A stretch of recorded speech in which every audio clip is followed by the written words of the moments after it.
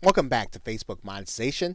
And in this video, we are going to just conclude with some final thoughts about our talk about doing a recurring membership inside of Facebook and creating a number of products and creating a different income stream for your business. Now, again, remember the real benefit of being able to use Facebook in this way is that people are already here.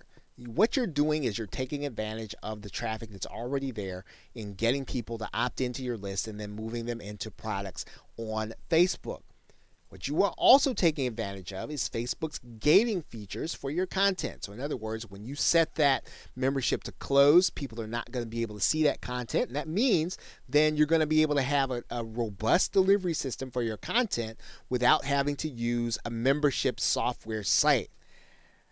And what you want to do is to get people to join you outside of Facebook for the maximum number of marketing opportunities. So make sure that you're getting people onto your email marketing list, even if they've liked your page, even if they've decided to become part of your membership. You want to make sure they're also on that email list. And remember now, if you want to monetize more, do live events in addition to your content. Give people the opportunity who are not in your community to experience what's going on in your community through a live event. Do live events for your community so that you're bringing in experts who have products to sell, who can actually help your members and give your members a different voice.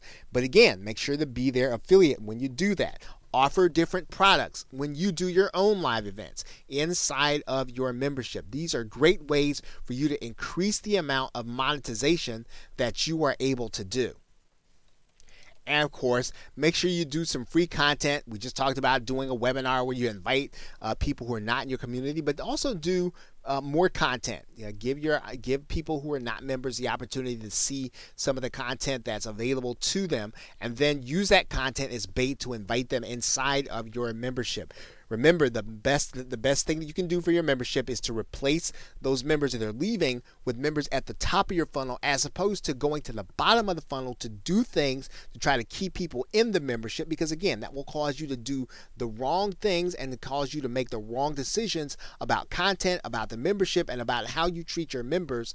You want to make sure that you're always feeding people into the top so that you make the right decisions for the right reasons and to over deliver on what you promise, and then use those other opportunities to provide additional content in additional products, as opposed to stuffing everything into your membership to keep people in.